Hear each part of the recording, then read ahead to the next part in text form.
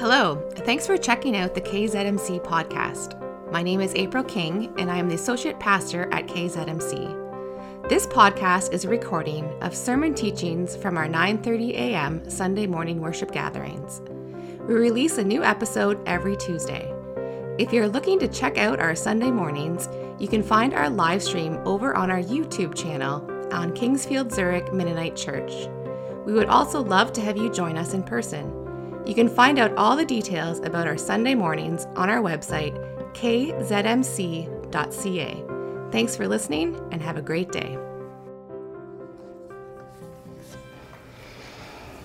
So how did Habakkuk get from a place of confusion and worry and fear to a place of faith and confidence and joy? How was he able to make that transition around him when nothing changed? The people were still mocking God, violence still filled the streets, and the Babylonians were still coming to attack Jerusalem. Outwardly, everything was still as messed up as it was in the very beginning. But something changed inside of Habakkuk. How did that happen? This morning, I want to look at 3 things that Habakkuk did that we need to do to make the transition in our lives from confusion and worry and fear to faith and confidence and joy. Number 1 is we need to remember what God has done. This is the prayer of Habakkuk the prophet. Lord, I know how famous you are. I have great respect for you because you are of your mighty acts. Do them again for us. Make them known in our time. When you are angry, please have mercy on us. Habakkuk starts out by saying, God, I know all the stories of all the amazing things you've done in the past. I've heard about your miracles. I've heard about your power. I've heard about your glory. And I remember all those things. But God, it doesn't seem like you're doing any of that stuff right now. Do great things again. If I'm being honest with you, I'd have to admit there are times in my life when God's presence has seemed more real to me than other times. There are times in my life when God's power seemed to be more evident. I could see that God was doing this and God was doing that. But then there are times when I get to the point where I say, God, I remember when you used to do all this stuff. Can you please do it again? But it starts with remembering. We need to remember and look back at the faithfulness and character and the goodness of God. We need to remember what God has done. And that's what Habakkuk does as he goes down memory lane, thinking about the goodness and the power of God. Someone put it this way: the more Habakkuk knows about the planner, the more he can trust the plans. And I think that is the key here. It's not that Habakkuk suddenly understands everything that God is doing. That's not it at all. In fact, at the end of the book, Habakkuk really doesn't understand any more than he does at the beginning. But he comes to the realization that it doesn't really matter as long as he knows that God is in control and that God will work out everything in his own time. In these verses, there is a focus on God's activity in the past. Habakkuk especially focuses on the Exodus, the time in the wilderness and the crossing of the Jordan River. That was a time when God repeatedly performed spectacular miracles. And the implication is that if God did it before, then he can do it again. In verse 3, he says, God came from Teman, the Holy One came from Mount Paran. His glory covered the heavens, his praise filled the earth. Habakkuk goes back in his mind to what God did when he delivered the Israelites out of Egyptian bondage. God took his people to Mount Sinai, and then he led his people across the desert to the land of Canaan. In verses 7 through 15, Habakkuk goes through a very detailed explanation of remembering times when God displayed his glory and power. He says, God, I remember when you guided your people by fire and by a cloud. And I remember when you fed us with bread from heaven. And I remember when the waters parted and we walked through.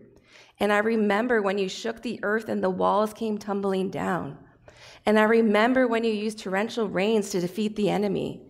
And I remember when you used pestilence and plagues. God, I remember what you're capable of. Do those things again today. Whenever I'm confused because of what's going on in my life or in the world around me, I need to remember. I need to go back to who I know God to be. Sometimes we read about everything God did in the Bible, and we think that's the God that used to be. But we need to remember that the God who did all those things is the God we serve now. And when I don't see God at work right here, right now, I need to remember what he's done in the past. God, I remember your glory and your deeds and your power. I know you've done it before, and I believe you can do it again. The first thing we need to do is to remember what God has done, both in the Bible and in our own lives and in the past. The second thing we need to do is accept what God is doing. Now, that doesn't mean that you give up expecting God to do anything, but it does mean that sometimes the answer doesn't come as quickly as we would like for it to come. And so we accept what God is doing right now, even if we don't like it very much. We see this in 2 Corinthians 12, where Paul has some sort of a problem in his life that he referred to as a thorn in the flesh. And he pleaded with the Lord 3 times about this problem, and he asked God to take it away from him. But God refused to remove this thorn in the flesh, and he said to Paul, "My grace is sufficient for you, for my power is made perfect in weakness." When God didn't answer his prayers the way he wanted him to, Paul could have gone into a state of depression, or he could have gotten angry with God. But instead, Paul accepted what the Lord said. He wrote, "For the sake of Christ, then I am content with weaknesses, insults, hardships, persecutions, and calamities. For when I am weak, then I am strong." And you see the same response in Habakkuk. When he questioned God, he didn't get the answer he expected. God said, "I'm going to use the Babylonians to destroy your nation." And here's Habakkuk's response. He said, "I hear these things and my body trembles. My lips tremble when I hear the sound. My bones feel weak and my legs shake. Yet I will quietly wait for the day of trouble to come upon people who invade us." This is Habakkuk's way of saying, it makes me sick to my stomach to think about what's going to happen. When Babylon attacks, this is not going to be a pleasant experience. A lot of people are probably going to die. Probably me. Probably those I love. There's going to be a lot of bloodshed, and I don't like it. And even though I don't fully understand, I trust that God knows what he's doing. God has spoken, and so I'll accept what he's doing, as difficult as it may be. I will quietly wait for his plan to be carried out. Sometimes things happen in our lives that we don't like. Maybe something like that has already happened. And there are times when we just have to accept it.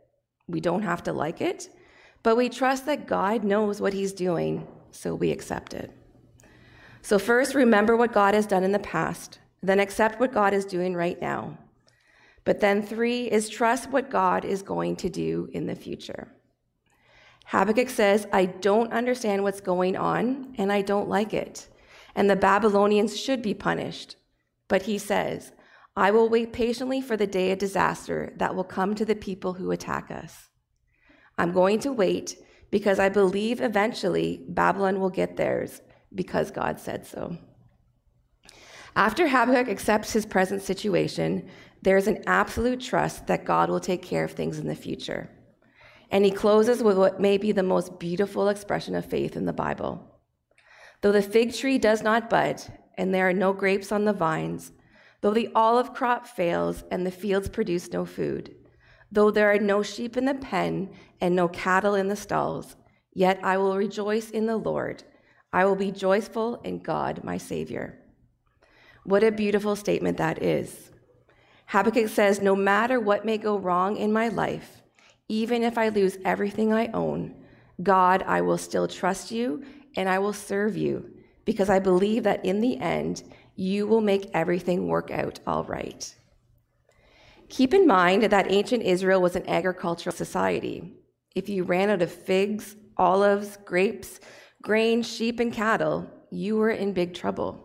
You would have lost everything. And so this raises the question for us. What would you do if you lost everything?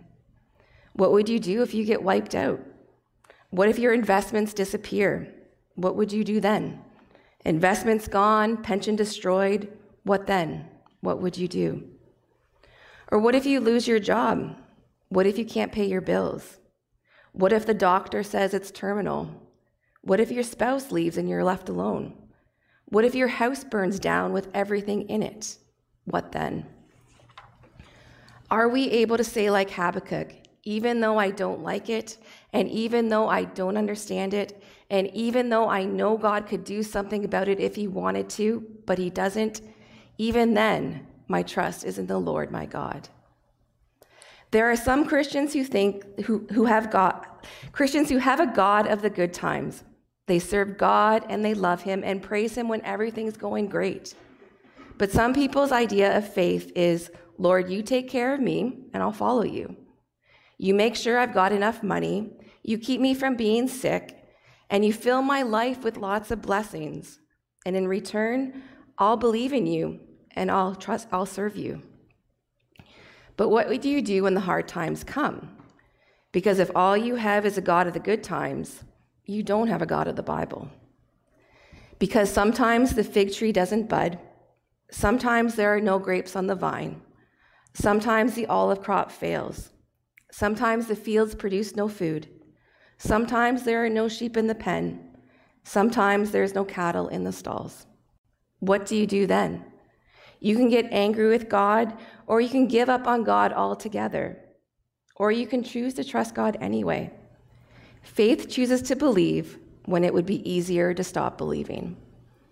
Habakkuk said, I will wait patiently and I will rejoice. I pray that every single one of you would grow to have what I call a Habakkuk chapter 3 type of faith. But here's the deal. You can't have a chapter 3 type of faith until you've had a chapter 1 kind of question and a chapter 2 kind of waiting. Because God can do more with us spiritually when we are going through those tough times than he does on the mountaintop. And those of you who are closest to God, you know this because you've been through it. One of the things about having served Christ for the past 25 years or so is this.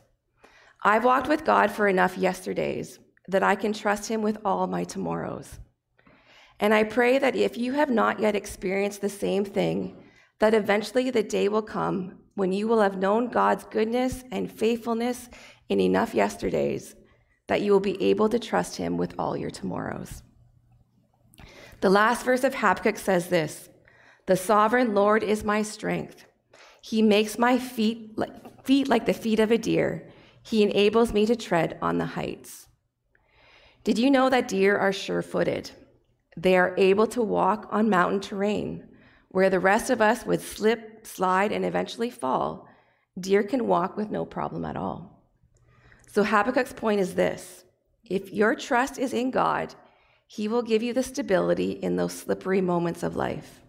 He will give you the ability to stand when everything else is falling apart.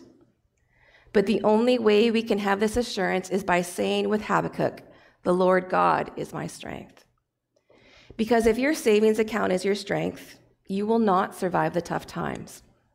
If your family is your strength, you will not survive the tough times. If your health is your strength, you will not survive the tough times. If you cannot say, the Lord is my strength, you will find the journey of life to be a very slippery path. But the Lord God is my strength. He makes me like a deer that does not stumble, so I can walk on the steep mountains. Let me repeat once more the most single observation from Habakkuk. As the book comes to a close, nothing has changed on the outside. The people of Judah have still forgotten God. Violence still reigns in Jerusalem. The wicked still oppress the righteous. And the Babylonians are still God's appointed instrument for judgment. Hard times are coming, and there is nothing anyone can do about it. Nothing has changed, except for this. Habakkuk changed on the inside. He finally came to the realization that God is in control of the universe.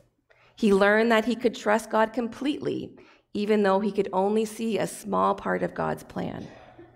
As Isaiah pointed out, God's ways are not man's ways. Sometimes what God is doing doesn't seem to make sense to us. And God doesn't promise that he'll explain everything to us, but he does assure us that we can put our trust in him. As someone has put it, we don't know what the future holds, but we know who holds the future. Or this, never be afraid to trust an unknown future to a known God. So what do we learn from Habakkuk's journey? Because we're all tempted to raise the same questions that Habakkuk did. We want to know why the wicked prosper. We want to know why the righteous suffer. And there are a lot of times that we don't understand why God allows certain things to happen. At times we wonder if God's even around at all. Habakkuk was reminded that God will make all things right in due time. Those who are wicked will most certainly be punished, and those who are righteous will most certainly be rewarded. And as long as we can remember that our God is in control, then we can relax and stop worrying. But as I pointed out last time, the hardest part is waiting on God, because we want him to fix everything right away. God's timetable is very seldom the same as we would like it for it to be. So there's often a need for us to be patient with God and wait. Wait on the Lord, be of good courage, and he shall strengthen your heart. Wait, I say, on the Lord. What do you do when, like Habakkuk, you find yourself waiting on God? Maybe you're not sure what the future holds for you. Maybe you've lost your job or you've been offered a new job. Do you go? Do you stay? You pray for wisdom, but the answer doesn't come quickly. What do you do when you find yourself waiting for God? There are some who are waiting for God to bring healing. In some physical way, they are suffering, and they are waiting for God to heal, or at least to alleviate the pain. For others, it's a matter of dealing with depression. It seems life has no purpose, no meaning, no joy. And that person is waiting for God to restore all of that.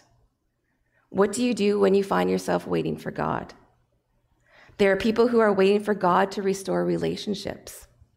Have you ever been in a situation where you want the forgiveness of someone you've hurt? You do everything you can to say, I am sorry, and to make things right. And that person simply will not forgive. And you are left waiting for God to soften that person's heart. Or maybe you're on the other end. Someone has done you wrong and you're carrying a terrible grudge. And living in anger just eats away at your soul. But you just can't seem to get over it. You can't seem to bring yourself to forgive, and you're waiting on God to equip you with the serenity and the strength to say those simple words, God, I forgive them, and to really mean it. And then there are those who are waiting for peace. What do you do when you find yourself waiting for God to bring peace to this troubled world? Then there are those who await more desperately than any of us. People in our own country who are homeless and hungry. People around the world who are in desperate struggles to feed their children. What do you do when you're waiting for God? We sometimes sing the song, I know whom I have believed, which is based on 2 Timothy 1:12. Listen to the words of the third verse of that song.